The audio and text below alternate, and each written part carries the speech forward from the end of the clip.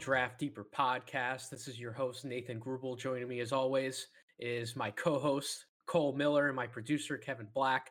Now, Cole, we have gone through the top 10s of our 2021 NBA Draft Big Boards up to this point. We're ready to knock out 11 through 15.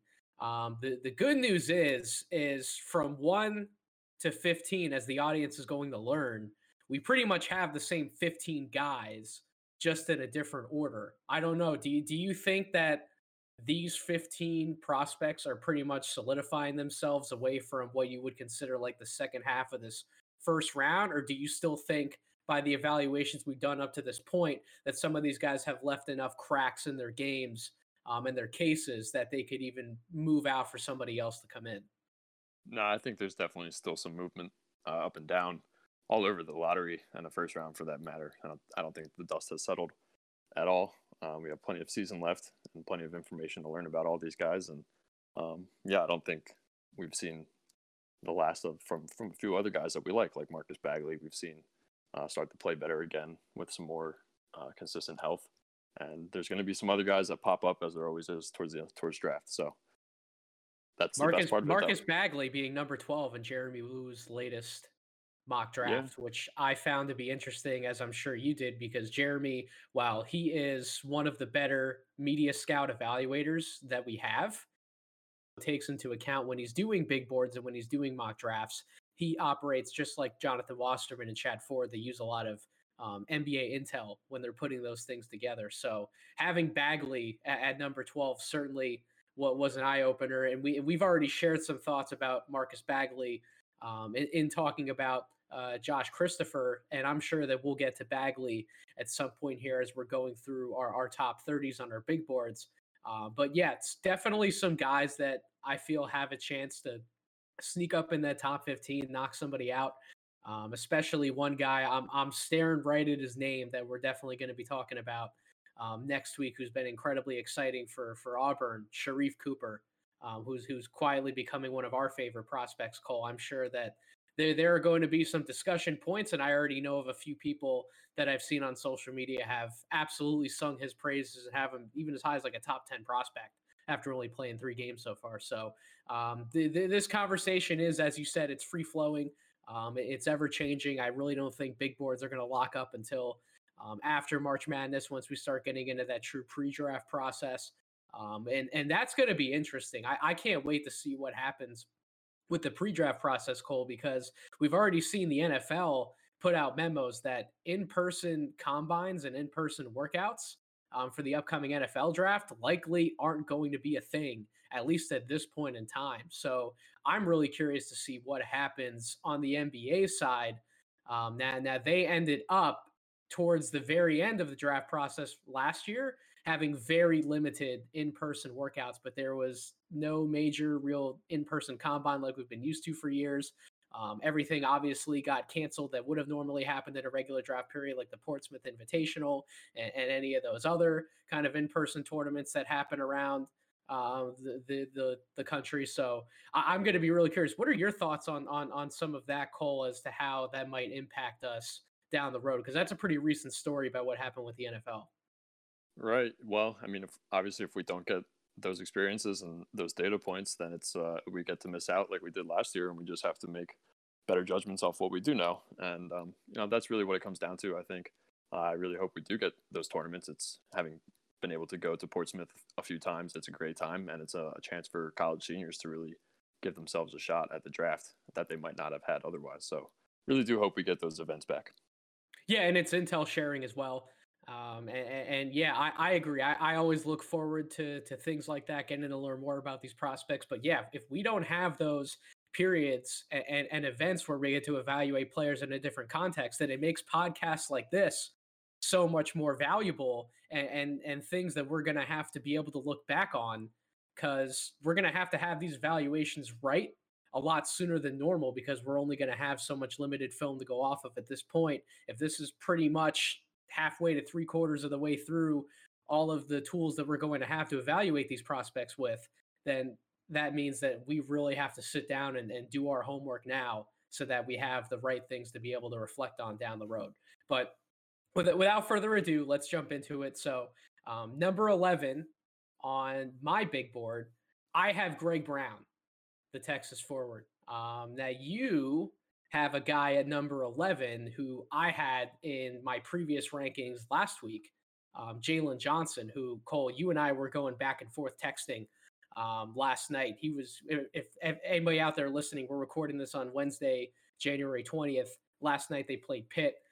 Certainly, Jalen Johnson had the best game I think he's probably going to have in college. I'm not sure he can put together a better performance than what he did last night, quite literally dragging that Duke team back from the dead and giving them a chance to win that game. That he fouled out very late in that game. It would have been very interesting to see what would have happened if he would have been able to stay in that game.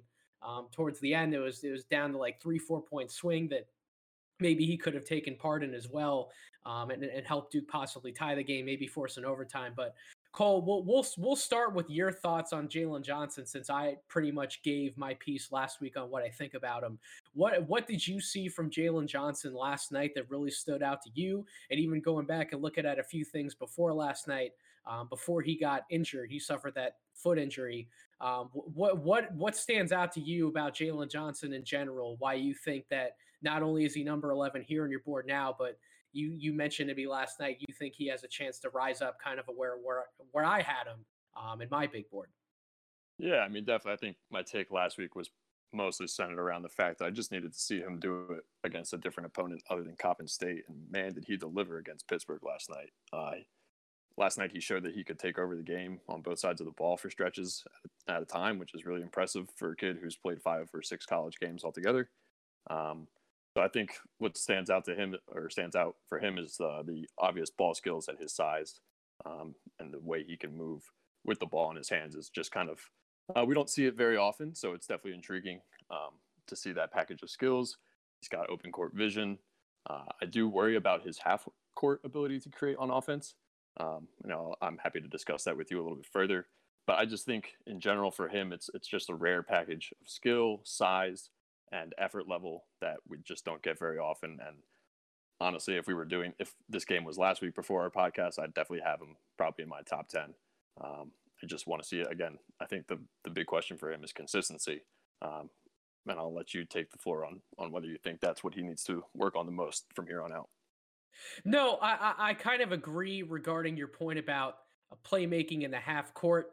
When I first talked about him on the very first episode of kind of kicking off this 2021 draft season, I mentioned, and I even mentioned it last week, that pretty much everything I've seen him do up to this point, up till the game last night, I thought was off pure natural talent, right? I think on both ends of the floor, he's still really trying to figure a lot out just in terms of feel, awareness, how he asserts himself, what does his presence look like on both ends at different points throughout the game. But you saw every single thing come together last night, and his half court playmaking was one of the things that definitely jumped to me, because that was really the first time I've seen him in this early stretch of games for him in his college career that he looked like the point forward that he was maybe billed as coming out of high school. A reason why, if you had to have me put together like a preseason top 5, he was absolutely making that top 5 for me, because I really thought that going back and watching some of his high school stuff, his feel for the game at that level, being able to probe and kind of get to wherever he wanted in the half court offensively, but also make everyone around him better and kind of hit some of those timely passes that you saw him make last night. Like last night, he wasn't rattled by ball pressure. He wasn't rattled by double teams. Now, I'll give you that a few of those looks, and you and I even went back and forth on it a little bit. Some of those looks were just because the Pitt defense, like some of their defenders were just rotating at awful times. And I'll give you that one, but you still have to make the pass, right? Like there are guys who won't even see that there's a pass to be made off of a bad rotation, and they'll get caught in the double or triple team, whatever the case may be, and they'll just cough the ball up with their back to the basket. That wasn't Jalen Johnson last night, and that to me was an incredibly encouraging part about his game. The other thing was that him and Justin Champagnie, who we're definitely going to talk about at some point on this podcast for Pitt, Two guys who you can absolutely raise questions about their jump shots, whether it be from like 15 to 17 feet out, whether it be behind the 3 point line.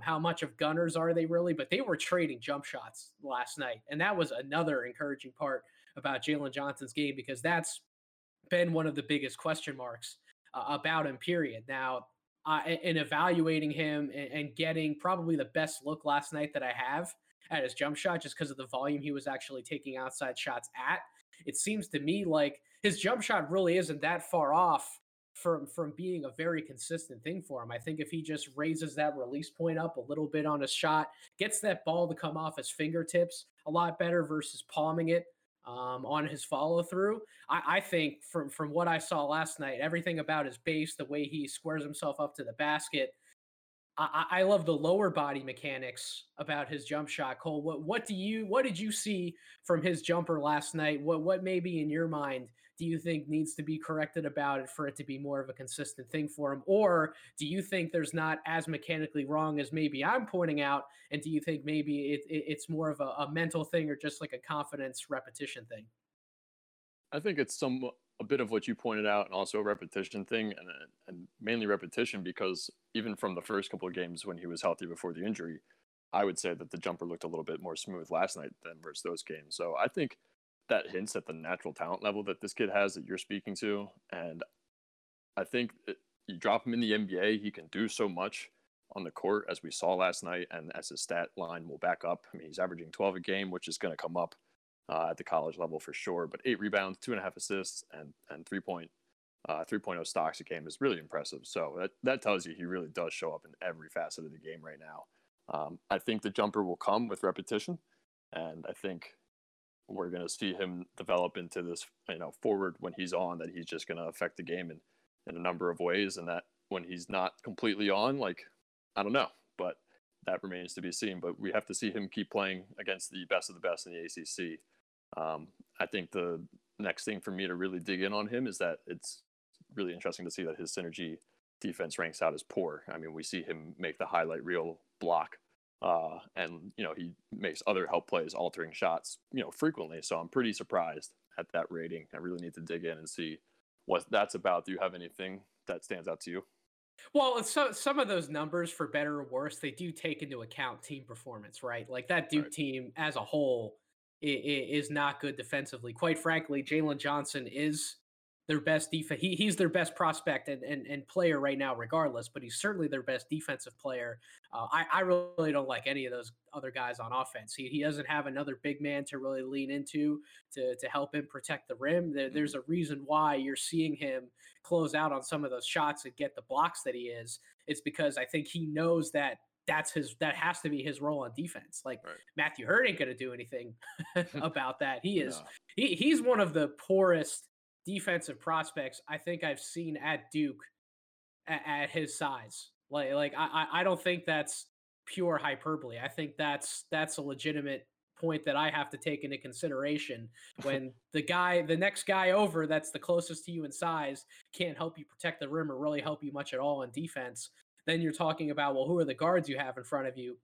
And then you're talking about Wendell Moore obviously has a little bit of experience being a sophomore, but Jeremy Roach and DJ Stewart, two freshmen who at times they've looked like they fit, but more often than not, they've looked like they're a little young for the game too. So I'm not quite sure what any of those perimeter guys give you defensively. And then at that point, you're talking about Goldwire, who that is his calling card, is defense, but offensively he gives you like close to nothing. So how often can Coach K really have him on the floor, or how often can Coach K afford to have him on the floor if he's giving you nothing on offense? At which point you have to go to some of those other guys that I talked about. And obviously, as I mentioned, their defense is a mixed bag. So that definitely plays into how he's rating out on total defense, on synergy. But yeah, when he gets the chance to make a play, his He defensive doesn't miss. playmaking. No, he doesn't. And his defensive playmaking, I think I mentioned this with you already, Cole, in a previous pod, reminds me a lot of what Zion did when he was a Duke, Right. just always being a ball hawk defender, constantly going after a play. Maybe not the surest guy playing like in a zone concept, or if he's in like a man scheme, like maybe somebody's like backdoor cutting him. He's not always the most aware. And again, I already pointed that out as a weakness, that his overall awareness just needs to come up. But that didn't look as much of a problem last night. And I think going forward, if it proves true, and I'd love to hear him talk about some of this too. I feel like during his injury, he might have been on the sidelines actually heavily studying a lot of film. At least that seemed apparent to me last night, because he didn't look nearly as lost at times as he did in some of those earlier games. He seemed always in control. He seemed confident of himself. And if this is the Jalen Johnson that we're going to get for the next part of the year, I mean, you and I both think that top five seems pretty solidified. But I'm not going to say that Jalen Johnson can't end up cracking a top five, at least for me, when all is said and done, because he is that talented. No, I think he's one of the few guys outside of my 5 or 6 right now that could easily break into that 5 or 6 with a couple more performances like that. And you said it a little bit just a moment ago. His team is a bunch of misfit parts. None of them can really contribute consistently on either end of the floor. So you have to factor that in for him. He really is carrying the load here on both sides of the ball, and he's doing it well. At least he did it well last night, and if that continues, then yeah, he's going to be very much talked about going forward.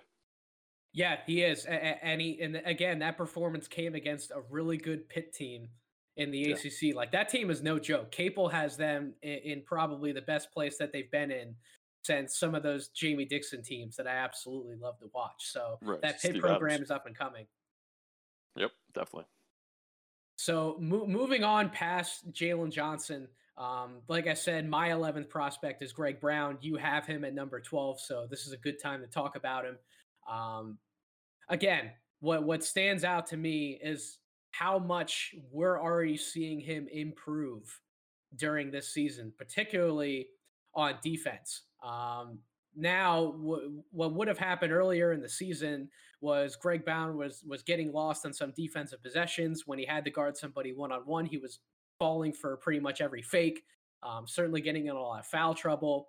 Now, when you look at him, he's not biting for a lot of pump fakes anymore. He's holding his ground in the post, which is in turn leading for his block numbers to come up, because that 2.0 steals and blocks per game, that combined number that I like to use, that definitely needs to come up, but it is trending in the right direction over his last couple of games.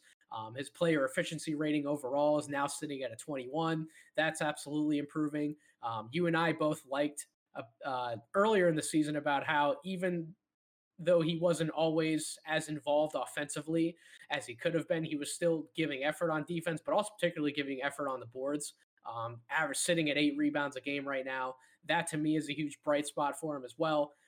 19.8 total rebound percentage for his team. Basically, every 1 out of 5 boards that's available for him to get, whether that's offensive or defensive, he's the one grabbing it, despite some of those other big men that they have on the team, like a Jericho Sims, like a Kai Jones, some of those other experienced guards that they have, like a Courtney Ramey, Matt Coleman, Andrew Jones. They certainly like to go up and rebound the ball, especially on the defensive boards, and then be able to push the pace out in transition. So it's not like he's the only guy on the team that can grab a rebound or likes to grab a rebound. That is a tough physical team. And he's asserting himself in the best way possible on that end. So really for me, having him where I do, it's all about how much better is he going to keep getting as this season goes on. And a lot of that comes from just figuring out where to better take his shots, where to better operate within the offense, leaning more into like a pick and roll game, and getting more opportunities around the basket versus purely just standing in the corner and trying to bomb away as many threes as possible, even though some of those threes are starting to fall for him at a much more consistent rate. He rates out very good on jump shots overall. So some of the game is coming together, and I'm even hearing his name more and more in top 10 conversations. So people are definitely catching on to how much he is improving, Cole. I know that you've been watching him from start all the way up until about this like midpoint, 2/3 of the way through the season. What are some of the things that you've seen him improve upon up to this point, Cole? What was your evaluation on him from start, and where is he at in your mind now, and why is he number 12 on your board? Yeah, I think you said it a little bit with just the fact that he's getting so much better at reading the game and picking his spots and just understanding where he works within this offense. And what his role is right now on this Texas team that's going to make a deep run in the postseason. So I think that's probably actually the best development for him in reality, because this Texas team is so stacked and defined from a role standpoint. It'd be silly to expect Greg Brown to get a ton of opportunity in the games to show off, skill development, taking the ball or taking his defender off the bounce and trying to show us what he has in his bag. That's just not what this Texas team is going to allow him to do. So the fact that he's settling into his role, to me, is a great sign for his development long term. I think what I like most about Greg Brown is that he's got a sneaky awesome floor. The dude is an elite physical specimen. He's got elite effort and hustle. I think his confidence is through the roof, and he's got a desire to learn. So you can't throw those things out the window at all, especially given that he's a 6'9" freak of an athlete. That usually doesn't; those things usually don't combine. It's usually you're athletic as heck, or you're the other things. They don't usually go in the same basket. So I think you're really working with the dangerous recipe there, and the sky could be the limit for Greg Brown. So for me, I just want to keep seeing him assimilate in his role, just become even more efficient in it, take over a game here and there when no one's expecting him, and maybe when his team needs it. I think those are the things we can look forward to for Greg Brown for the rest of the way. I'm excited for Greg Brown. I definitely think he could work his way into the top 10. I think the one issue I have offensively that I haven't heard a ton of talk about is like his lack of assists, and I'd be interested to hear what you think about that. I kind of think it's mostly because of his role in the offense as being a finisher and a glass cleaner, and just kind of getting, a 3-point shot here and there. Well, he's certainly not going to be a playmaker right now because of where his awareness and understanding for the game overall is at. We talked about coming into this season, he was going to be a project on both ends of the floor. And when I said that, I meant that quite literally, because that has absolutely bared to be the case. He's 0.1 assists per game. Now, I don't know about you, Cole. I'm definitely not a college level athlete, but I feel like if you and I got out in the basketball court, I feel like there's a chance, just given what we know about how to play the game, we might be able to average more than 0.1 assists per game on a floor right now. I don't know. Maybe that's just me, but I'm not necessarily as concerned about that as you might be or other people might be, only because I think the focus coming into this year had to be, make sure, if you're Greg Brown, make sure that you understand how to play the game and affect the game, just being the best version of yourself. And then when you feel like you've gotten to a point where you know how to pick your spots and you know how to operate within the flow of an offense and be a defensive threat to the point where you're not hindering your team at all from a personal perspective, then you can start to focus on some of those other playmaking aspects of your game. And I don't really think that's going to be something we see from Greg Brown until probably like year 2, 3, 4, somewhere along those lines in the NBA. I don't even think an NBA team who's drafting him next year, if he like cracks a rotation and he's getting some legitimate minutes, I don't even think that they're going to ask him to be involved in doing anything like that. They're going to put him in some of the simplest play types possible. It's going to be some pick and roll stuff. It's going to be some corner threes. It's going to be incredibly basic concepts to get him up to speed, get him more comfortable with the flow and pace of an NBA game as opposed to a college game. And from there, then they'll start to expand on some of those other things. I don't know what your thoughts are about my take on that, Cole. No, I think it's going to be a semi-slow burn for Greg Brown in the NBA, but that's the benefit of him going to the league with the collection of stuff he already has to work with in terms of the intangibles, like hustle, confidence, desire to learn. He gets to be a professional basketball player and spend all day working on all the other things. So I think with his level of athleticism and, his will, I think he will get the most out of everything he has in him. And I think, that's why people are starting to talk more about him in the top 10 as he shows off that he can master the role he's in right now for Texas. Do you think he's going to be a rotation player next year in the NBA, or do you think that he's going to be a guy who plays more games in the G League than the NBA? So I think it will depend on how the two-way, or not the two-way, it depends on how the G League structure continues to evolve with roster size and all that. Mm-hmm. But I think depends on the team, of course. that's another cop out answer. I think he does crack the rotation for a good bit because he can rebound so freaking well, and as long as he stays out of foul trouble, and that's going to be the big thing I think in year one as to whether or not he stays on the floor enough. Yeah, I think his defense and his rebounding ability, and then his threat as a lob and rim runner in the early going is probably enough to keep him on the floor, at least for a bench unit. Yeah, I think at least at this point, with what we're seeing from him, I think that conversation becomes a lot more geared towards what he will end up doing in an NBA rotation versus spending more time in the G League. I think if the Greg Brown that we were going to get all year was the one we saw in those like first couple games of the season and like through Texas's Maui Invitational run, then I think we'd be talking about like a guy who you probably have to take him early because of other teams' interest and the potential they're going to see in him. But he is a pure like a G League type prospect going into year one in his professional career. So I think that he's definitely trending in the right direction, and I'm happy to see it because he was one of my favorite prospects coming into this year. And like I said, I knew he was going to be a project, but as long as you come in, put your head down, work hard, improve at the things you know you can improve at, and just make a case for yourself, being able to say, hey, here's what I can do in the league from day one. Here's how I can earn myself minutes in a rotation. That's all you can do, right? And he's clearly committed to doing that. So hats off to Greg Brown. I wish nothing but the best for that kid, and I think he's truly a special prospect in the waiting. In terms of a ceiling for him, Cole, what do you think his ceiling is, and what might be a comparison for him? Because I think the ceiling for him and kind of what I think he's ultimately geared toward would be like what Christian Wood's doing right now, what he did for the Pistons last year, and what he's doing for the Houston Rockets. That type of player. What do you think his ceiling is, and maybe what's like a comp in your mind for him? I think Christian Wood's an interesting one. I'm not sure if he'll ever have the really like the rebound and go and lead a fast break type ability and create for others, that is, on the fast break. I think he'll just be like kind of a one-man fast break mostly long term, but I definitely see like the Jeremy Grant tree in him, especially before this year. Jeremy Grant, like what we're talking about Brown's floor being, is kind of what we thought Jeremy Grant to be until this year. So I definitely think that's a realistic outlook. And then, of course, he might even be a better athlete than Jeremy Grant, which is saying something. And so we'll just have to see. I think there's any number of roads he could take.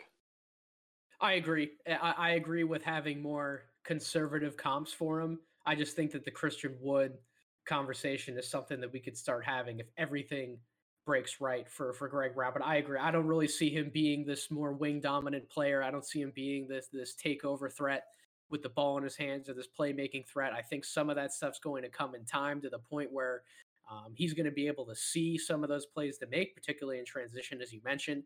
But that's going to be a long-term developmental type thing. So we'll have to wait and see what is for Greg Brown moving forward. Now, the next guy on my board is somebody who you gushed about last week, someone who you've been gushing about. That's Corey Kispert. We don't necessarily need to do a lot of talking about Corey Kispert, but one thing that I find incredibly notable and why he's at number 12 for me and why he could possibly even go higher, as you and I talked about last week, he is in the 100th percentile in total offense. Like, what was he at when we first brought out the synergy stats for him? Was he like 98, 99? Yeah, I think somewhere in that realm. Yeah. The fact that he is like you can't play any better than he's playing on offense. He's excellent in everything except for handoffs, cuts, and roll man actions, which we could all kind of point to just watching the film and knowing the kind of player that he is. We could probably guess that he wasn't going to be quote unquote excellent in those categories. The other thing that interests me is his shooting splits in terms of the types of shots he's taking per game. Everybody sees him as like this 3-point gunner, this exclusive 3-point option in the NBA. He's taking as many twos per game, or almost as many as he is threes. 6.4 3-point attempts per game, 6.2 2-point attempts per game. So probably more than ever, he's mixed up his game, and we've talked about that as being a growth point for him and something that he had to come back and definitely show to be a higher draft pick in the NBA, was balance some of the 3-point and the 2-point scoring, being able to attack a closeout, finish on a line drive, move to the basket. So that stands out to me. And also, we did just mention for Jalen Johnson that some of those defensive ratings and synergy do take into account team performance. He has some good defensive players around him, but he's very good in total defense overall, according to synergy. So that at least tells me that while he might not be this elite defensive prospect coming out, he's not hurting his team on that end of the floor, right? Like you could probably point to that coming into the season. Like if you had to look at Corey Kispert's weaknesses, it would be scoring and creating for himself inside the arc. And then he's not going to be like this lockdown defender, but he's at least buying into team concepts and he's not hurting his team. So those are the things that stand out for me and definitely give him a lottery case. Anything else you want to add on the Kispert argument, Cole? I know that you've talked about him a lot.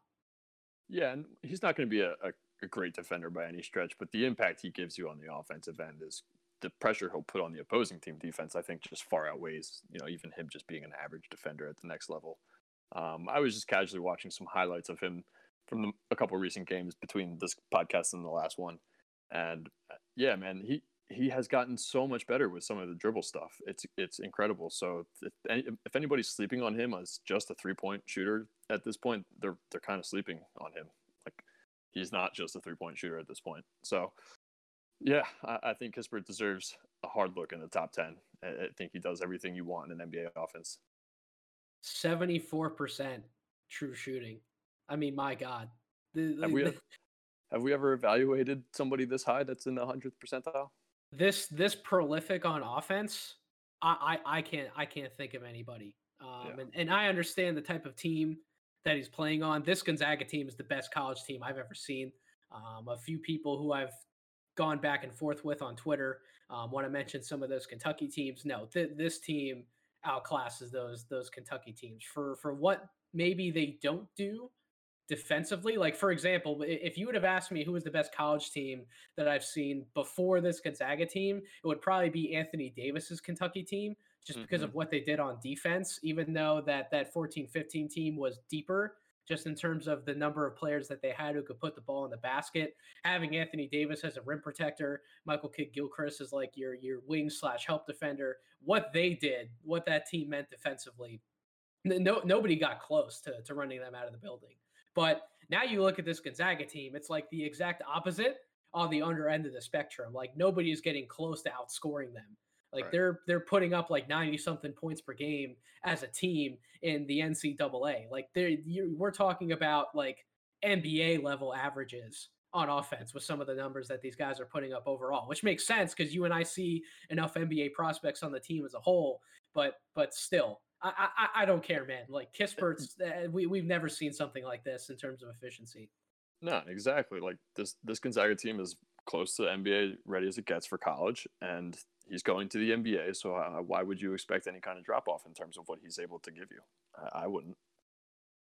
No, I agree completely. So I think we can close the book talking about Kispert for a little bit here. We've gushed about him enough. He's solidified his case for us. I think the only thing that can change for me at this point is if I would move him up, but he's certainly not moving down. I'll tell you that much.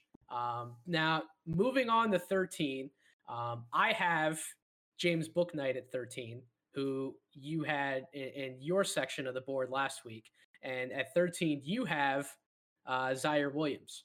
So why don't we start with Zaire? I've talked about him a decent bit on my end, Cole. Being able to go a little bit deeper into his evaluation this week, aside from some of the numbers that we pointed out last week, which certainly don't put him in a good light, what are some of the things you've picked up with on the tape as you evaluated him further, and what more do you want to see from him the second half of the year besides sort of what we talked about last week in terms of maybe the position that he ends up playing, like other than seeing him maybe get more reps and opportunities at like a guard spot versus a forward spot? Yeah. I want to see him figure out how to finish at the rim somehow. I think that's the biggest piece of missing from his offensive game, because he's a sweet jump shooter. We all see that, even though he takes some really tough jump shots at the time. But the one thing I can't get past with him, and why he's kind of here in my lottery and honestly might trend down if the numbers don't come up, is that I think everything about his game is really high risk. Even though the fact that he's a sweet jump shooter, he's taking these crazy step backs when he doesn't really need to, early in the clock, or just like, he's not even trying to beat his defender with anything else. I don't think that's like the best way to build your offensive package. Like that shouldn't be your foundation, is step back jumpers. So that concerns me a bit. And then when I do see him try and get to the rim, I don't think he's great finishing around the trees at all. Struggles with contact due to his body being a little bit slight of frame. He's already had the injury this year. So I worry about his ability to finish around the rim long term. And if he's just a finesse finisher in the lane and a jump shooter, then yeah, he really needs to be, some kind of intriguing guard prospect rather than a wing that finishes at the rim, or that can finish at the rim. So I think I want to see him keep working on that, take better shots, make better decisions with the ball in his hands when he's trying to set up his teammates. Again, I think some of the high risk stuff spills over into that. I see him make some really tough passes that he doesn't need to when he's got an open shooter to his left or right. So I don't know. I think I'm still not firmly, but I'm still kind of in the camp where I think the idea of Zaire is really, really nice, and I'm not sure we're really that close to it, and that's what holds me up on him. So I know he's had a couple of better games since then. His numbers are starting to slightly trend up in conference play, but the Pac-12 again isn't that strong, so it's kind of concerning they're not trending up sooner or quicker. Have you caught him since we've last talked and seen anything that you thought stood out that he was on the right path to improving? I haven't personally seen anything different. No. I think that the case I have for him is still the same. If he's going to end up being an oversized guard who shows better decision making and a better balance of playmaking versus being able to score inside the arc, as well as some of those 3-pointers that we know that he can and will knock down with confidence, it's all going to be about balance for him, which is ironic because I know he's a smart kid. I know he's a good kid. I know he's a hard worker. But some of the concerns I had with him coming out of high school that maybe a few people started to talk me out of, especially during those first few games for Stanford during that Maui Invitational run, where it looked like he put a lot of those concerns that I had behind him, just in terms of his decision making, his willingness to literally take almost any shot that he looks at. Those concerns have reared their ugly heads in like the worst possible way, and you can tell his shooting numbers haven't gotten any better since we went over some of those stats last week. So yeah, the a lot of those concerns for him are still there. I guess the question that I'll ask you, Cole, is like 3 years down the line, when we know that he's been working with an NBA training staff, he will have spent enough time in an NBA weight room, will be on a better diet and conditioning and strength program. How much better do you think he'll get just purely off of just adding something to his slight frame? Like literally anything, because that to me is like that's the biggest thing holding him back from scoring inside the arc, is that if you put him up against contact, like he's not finishing through anybody right now. Like pretty much anything he gets at the rim has to be on like an open layup, like the defense part of like the Red Sea, or he's getting something like easy in transition. Yeah, I think adding weight will help him immensely. I think, there's a lot to be said through just physical confidence in terms of being able to execute your game on the floor. I just don't ever see him really developing a crazy good layup package around the rim if he doesn't really have it at this stage just yet, especially already given his size. He might just be that finesse finisher. He might be able to get away with it because his touch is so good and he is long as hell, and he gets his floater off, at a very high release right now. So that just might be who he is. I think a team needs to get a hold of him and just set him on that path we're kind of talking about as a big guard, or a taller guard that is, and just like tell him he can take his shots in these areas, and that's it. Try and clean out the messy stuff in his game, and hope for the best, because he does seem like he has a good head on his shoulders. He's at Stanford, for crying out loud. So I don't know. I'd like to see him just clean things up and take it slow. Yeah, I mean, at this point, we're if all he's going to be is just like this Andrew Wiggins type wing, who we know can take and make a lot of different shots, but at the end of the day is going to settle for the wrong ones. And his percentages pretty much aren't going to check out across the board. He's that inefficient of a scorer, despite the immense talent that we know that he has. What are we talking about? Like, where that's at this point, that's not a lottery level prospect. At least not to me. Somebody at his size is just going to camp outside the 3 point line exclusively. Maybe make a nice pass or two along the way, but what he gives up defensively because of his lack of size, trying to guard up in position, what he possibly can't do on offense up a position. Like if he's this 6'8" guy who's pigeonholed into a guard spot and all we can really count on him to do is shoot, what are we talking about, right? So he's to me, he's the lottery prospect that has the most to prove over these coming weeks, along with another guy who's outside of our lotteries right now, Brandon Boston Jr., Kentucky. Those two are the guys who have the most to prove over the second half of the season. There are enough games left, including potential tournament runs, where they can get themselves back into better conversations relative to where their draft stock is now. But yeah, there's a lot of work to be done. 100%. You and I both agree on that. It's kind of crazy. I feel like because he does show an aptitude to affect the game in a number of ways, maybe just not doing it, in the most efficient ways. I feel like he's the only guy we're talking about on these first three podcasts that really doesn't have a floor, like even despite the fact that he can affect the game in all those ways. What do you feel about that? That's an interesting point because I wouldn't have agreed with you if we were only evaluating him from that like first set of games at the beginning of the season, because he was knocking in deep 3 point shots with enough regularity to the point where, okay, well, if some of those other things don't work out, he's at least making some of these tough jump shots at a decent enough clip to where you can at least put him in the league. He's going to do enough on defense because of his length, and you can stick him in easy catch and shoot looks, and he's going to be able to knock down those shots with relative ease. Now, there are times where he's not even necessarily looking for those opportunities off the ball to get him in position for easy catch and shoot looks. And he's trying to run around and get the ball for like these isolation sets, and he's just settling for like these bad jump shots because I don't think even he has enough confidence inside the arc with his 2 point scoring, kind of like you alluded to, Cole. So, yeah, earlier I wouldn't have agreed with that statement, but now the more that we see of him, the more that we're seeing him establish his game as, yeah, he might not have a reasonable floor. Enough, obviously, he's not going to like drop out of the first round or anything crazy like that. Of course not. But we're talking about lottery. Yeah, he might not have a lottery floor type case right now, and that's something that he definitely needs to work on. And I think he will. I think he's going to get himself in a better light along the second half of the season. I hope I'm right about that. Moving on to another wing prospect who you and I both have at 14, Keon Johnson. A guy that definitely took social media by storm before the season started. Somebody who was being mentioned as like a top 5, top 7 guy potentially with some of those other guys that we like. Obviously, defensively, he's a hound. He's pretty much very good to excellent rated according to Synergy metrics. Every single thing you can mention in terms of defense. He is an outstanding athlete. He's definitely one of the better athletes in this class, along with somebody like a Greg Brown, like we mentioned. His scoring package is a little light.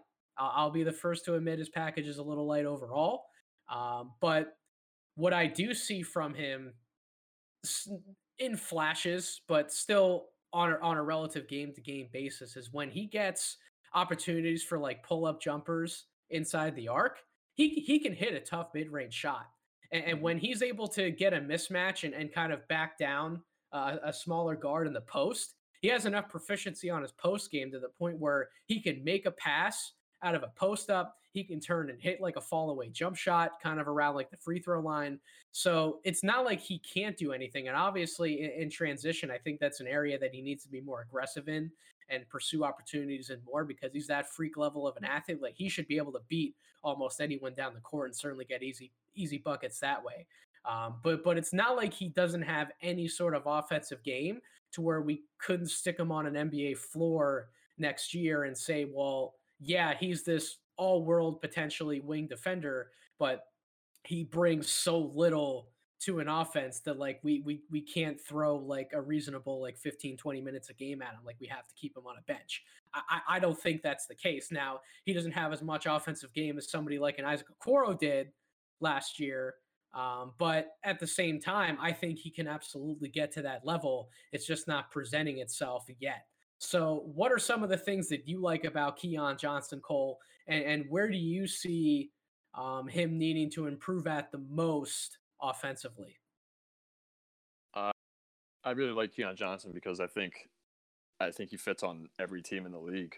He's like you mentioned, he's a great defender, and that's going to translate immediately. That's probably where he's going to make his name in the league first and foremost, if I had to guess. But not only that is that he works really well off the ball. So I think I kind of envision Keon Johnson working great on a team with a point forward or a bigger guard who facilitates for the offense, and you get Keon on all of these mismatches. Like you said, he can operate on the post. We see him be very good at cutting off the ball. He's really a mismatch problem away from the ball. So I think that's where his bread is going to be buttered long term. I think we'll always see the flashes of him, on the ball, showing that he's got a little bit of something in his bag when he gets the chance. But I don't think he'll ever be a consistent take you off the dribble and gonna just score at will type of guy. Just because he will be logging big minutes as a primary defender too. Mm-hmm.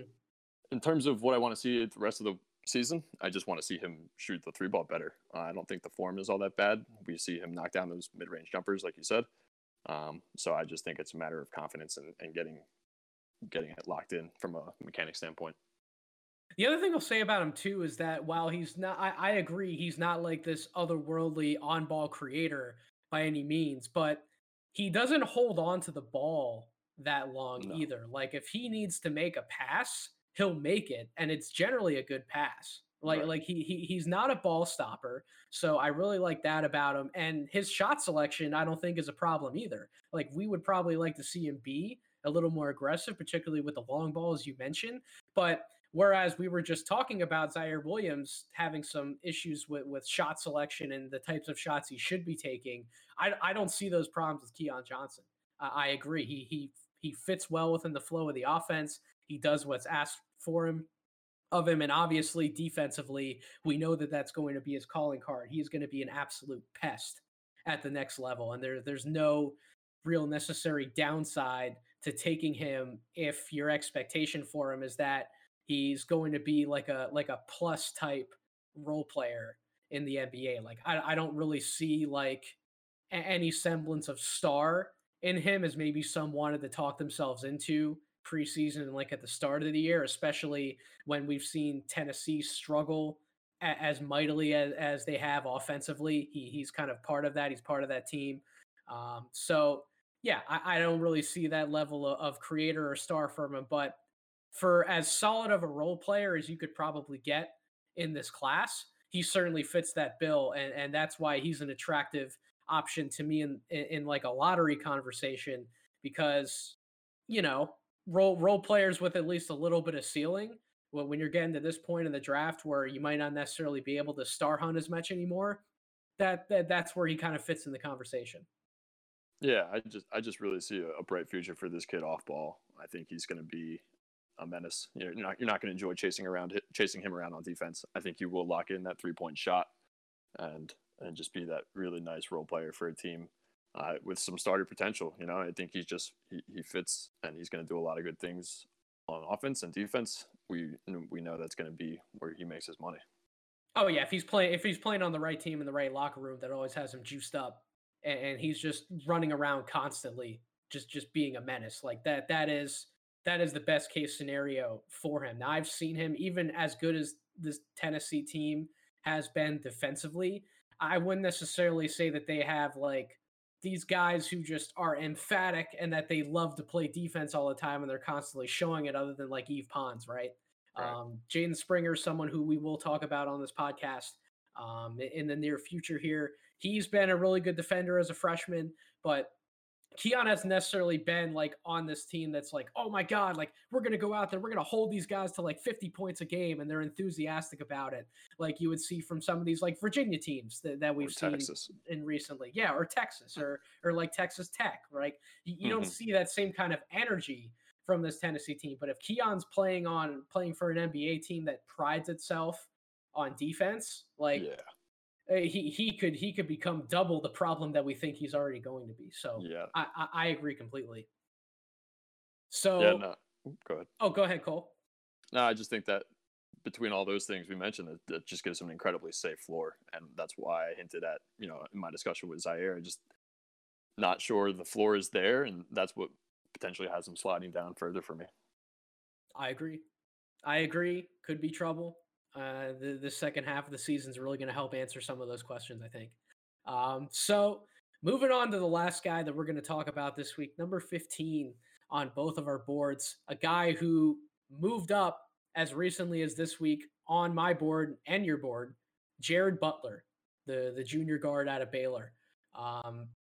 Man, that game the other night against Kansas, that was about as good of a game as I think he could have possibly had. I tweeted out on the account. Anyone who isn't following at Draft Deeper, please give us a follow on Twitter. I always love having conversation on there.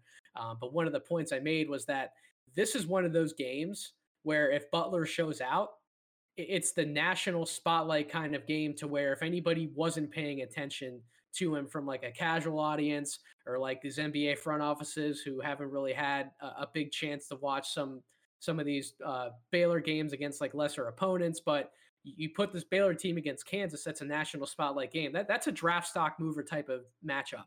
And Butler did pretty much everything he could have done to raise his stock. He was making plays off the dribble. He was kind of being like this little shifty scorer along the baseline, showing off a few dribble moves that he has in his bag.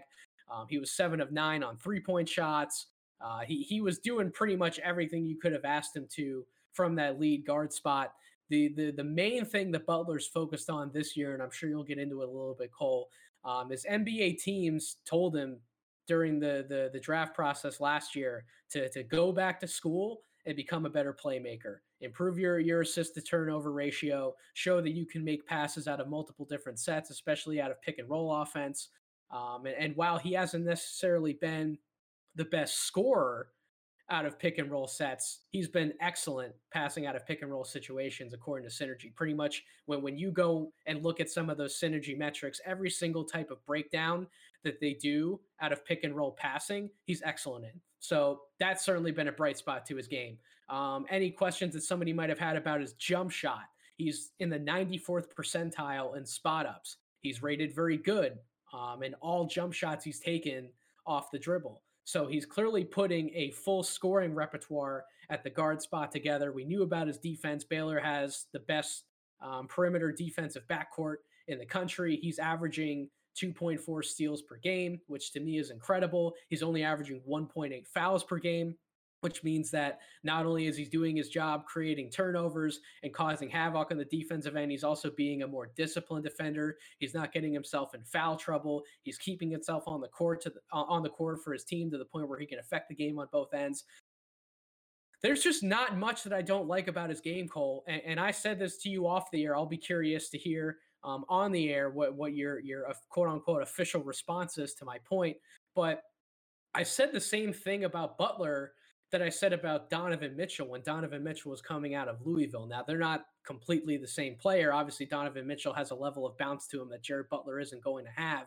But just in terms of their basketball skills and what they can do on the court, I said if everything breaks right for Donovan Mitchell, like he's pretty much flashed every skill that he can in the book from the guard spot at Louisville. Like how doesn't he become like a really, really, really good NBA player? I just don't see him failing. And I find myself saying the same thing about Jared Butler. Like he's pretty much flashed every skill that we want from him at this point. Like to me, the only really thing he has to work on is like a nice little 1-2 dribble mid-range shot out of like a pick and roll set, like definitely being more comfortable taking and making those shots. But he can catch and shoot. He can obviously create a look for himself. He's improved his handle, getting around guys, doing some shifty things in the lane, getting free to get an easy look at the basket. Like Cole, what doesn't he do for you, or maybe expound upon and more of what he does in your eyes? Where is he at in your mind? How much further could he possibly climb? And what do you think about my point about him being like as complete of a guard prospect as like a Donovan Mitchell? Yeah, I'm not sure I'll be able to answer those three questions in complete order here, but give it my best shot. So we'll just start just with give me your whole Jared Butler story. yeah. Well, I'll give you. We'll start with Donovan Mitchell. Obviously, it's important to just reemphasize that we don't think he has the bounce or the step that Donovan Hmm. Mitchell has. He's not Spida. Okay, he's not that guy. But what we are saying is that, oh, and I think the big similarity here is the teams they played on. Neither of them are loaded, and the Donovan Mitchell Louisville team and Jared Butler Baylor team here. Neither of them are really loaded with like uber NBA prospects, but they're really solid teams who play like are filled out lineups and have good depth, and they play a very good branded team basketball. So it's tough for certain guys to show out all their skills on any given night, and this is sort of the Kentucky syndrome too. So I think if you hadn't seen Butler until the Kansas game the other night, then you hadn't been able to see him show all those skills that he does have, and that he does have in spades, in my opinion, and your opinion as well, I think. So I think Butler is very similar to Mitchell in the sense that the more you watch him, the more time you dedicate to him, you see all these different things that he is capable of doing at a really high level. You get him away from a Baylor system and into a more creative, environment, which is pretty much the entire NBA. And yeah, you might see this kid flourish a lot and a lot more than we're expecting. And since he does do things already really well at a high level, and that has shown the ability to make improvements at a good clip, like he did this past season in playmaking, and you factor in that he's a good defender and has good body for his size, I really don't see why this kid isn't pushing for a higher draft spot in people's first round right now. Like I think you feel the same way. So I think what I would like to see him do a little bit more going forward the rest of the season, just keep this level of play up, continue to make sound decisions, which I think he will. I think what I mentioned off air last night or whenever we were watching or talking about him most recently was I just want to see him get even more like shifty when he comes off the screen. So you mentioned that he's not, scoring a ton in the pick and roll right now, but he's showing that he can dish. So I think maybe his emphasis on the offseason was so much so that he got away from, figuring out how to score a little bit off the pick and roll. But I think that will come. I think guys do emphasize certain things and, kind of put certain things, other skills to the side, knowing that they can improve in time, but they have to improve this one thing first to open up that. Him becoming a playmaker off the pick and roll is going to open up his offense eventually. I think he makes the right reads that it will come. And he's a junior, but he's 20 years old, so he's a young junior. He's not going to be 21 until August when he'll be he'll be drafted. He'll have an NBA summer under his belt, so I think that's really attractive too. I think you and I are pretty high on Jared Butler. We might be the high men out there, but I'm confident in his ability to really exceed where he is on a lot of people other boards right now. What do you kind of see his end game being in the NBA? Do you think his end game is as like a starter at the point guard spot? Do you think it's like a microwave guy off the bench? I think he's pretty similarly sized as Donovan Mitchell, so I'm not quite sure how much I love him being this like two guard, this like small two guard because he doesn't have that same athleticism as like a Donovan Mitchell. Like I think to me, if he's going to be a starter, it has to be at the point guard spot, and that's why everyone wanted to harp on him improving his playmaking and being able to set up his teammates up better. And I think that is still a reasonable end game for him. I just want to get more of your thoughts on that. Yeah, no, I think he would be best suited as a point guard. I think he does have starting potential and back up a second there. So I think in that, I think that comes about as him being a point guard and not this combo two that the Utah Jazz have kind of put Donovan into, even though I really think, I'm sure other people out there think as well, that he should be the one on that team. But yeah, I think Butler needs to get next to a bigger athletic two and just, definitely be the smallest guy by a good clip on his starting unit if he does click as a starter in the NBA. Like there are other backcourts out there right now that have two smaller starters, and I'm intrigued to see if that works long term. Like Cleveland comes to mind, and Portland obviously has been trying it for a little bit. Golden State, like Steph was 6'4", and Clay was 6'7", 6'8", so like these guys all are still. So I don't know. I'm not sure if the double small backcourt works just yet. I think it would be better suited to have him next to a bigger guard for sure. Definitely. And I think the last point that I'll make about Butler is that he's been a part of a Baylor program now for the last 2 to 3 years that's been blowing everyone's doors off and has been racking up wins like crazy. Now, obviously, Coach Scott Drew, he's a great guy, fantastic coach. He's certainly done what he's needed to over a long period of time to really rebuild that program and get it to where it is today. But at the same time, that success can't come from not having the right players in place as well to be able to go out there and make those winning plays and hit those winning shots. And Butler has been the best player on this Baylor Bears squad now for what's going to end up being the last 3 years. And I think when you take into account having someone who's coming in experienced from the college game, but also a winner from the college game, I think that that has to speak and say something as well. I mean, we just saw it with Danny Ainge, where a few people were scratching their head about why he took one of your favorites, Cole, Peyton Pritchard. But one of the things that Danny Ainge loved the most about Pritchard was that he won everywhere he was. He was a winner going back to high school. He certainly took that Oregon team to taller heights than I think a lot of people might have thought, especially with them being in a weaker conference like the Pac-12. I mean, they took the Pac-12 and ran away with it, and then they certainly had success in the tournament with Pritchard at the helm. So, what are kind of your thoughts about that in general, Cole? Like, we might see some of these prospects who could potentially be a little more enticing than somebody like a Butler, for example. But when you throw in the winning pedigree, I think that can't be forgotten, and that should help separate him and put him in this top half of the first round discussion, like you and I both think he belongs in. The winning pedigree definitely matters. And that shows that these guys have, the ability to impact their team and carry them and be that, floor general, especially from the point guard position. And that's, like you mentioned, Pritchard, and that's exactly one of the biggest reasons why I really liked him and thought he would succeed in the NBA. You take him off Oregon, and Oregon is completely lost the entire time, over the 3 or 4 years he was there.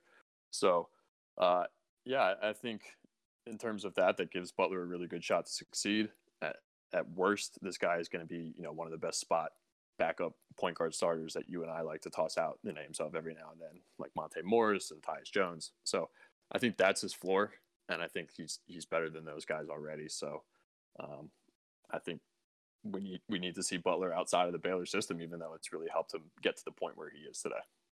I just love him, man. I slept on him so hard last year, but especially watching even some of the things he's doing now this year. I mean, obviously, all 3 years he's been a really competitive guy. He comes out there, he's fully composed. He's not making a lot of dumb mistakes. He keeps his wits about him, his emotions about him. He's a stoic guy. He's not always showing like anger or necessarily happiness going the other direction, but he just kind of goes out there, brings the lunch pail with him, just goes to work hard and gets the job done. And I love guys like that. I love born leaders. And Butler, I don't know, he just has so many intangibles and so many things about his game that I love. Yeah, I just like I said, I don't see how he fails, and I think that he can only keep getting better. There's certain wrinkles that you and I just talked about that we think he can certainly improve and has paths to improve. Like I don't see any broken parts of his game. And I certainly haven't seen anything that I don't think that he can improve upon and make better. So it's going to be really interesting to see how much more he improves his draft stock in the public eye. But I'm glad that you and I are already high on him to begin with. And yeah, I think the sky's the limit for where he can end up being drafted. Even among some of the other standout freshman guys, young guys in this class who have a lot of promise, but might not necessarily have the same floor or the same winning pedigree that like a Jared Butler does. So that's going to be an interesting point of conversation from moving on from here forward. So that pretty much wraps it up this week. Thank you all again for listening to the podcast, showing Draft Deeper the support that you do. Again, as I mentioned, please follow us on Twitter at Draft Deeper, like our Facebook page, subscribe to the YouTube, subscribe to our podcast feed, wherever you get your podcasts. Never be afraid to reach out to either Cole and I on social media, especially on Twitter.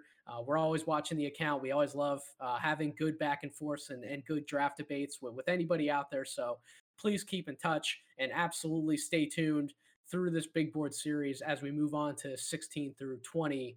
last week before we definitely part ways. Cole, any last thoughts on anything we talked about this week?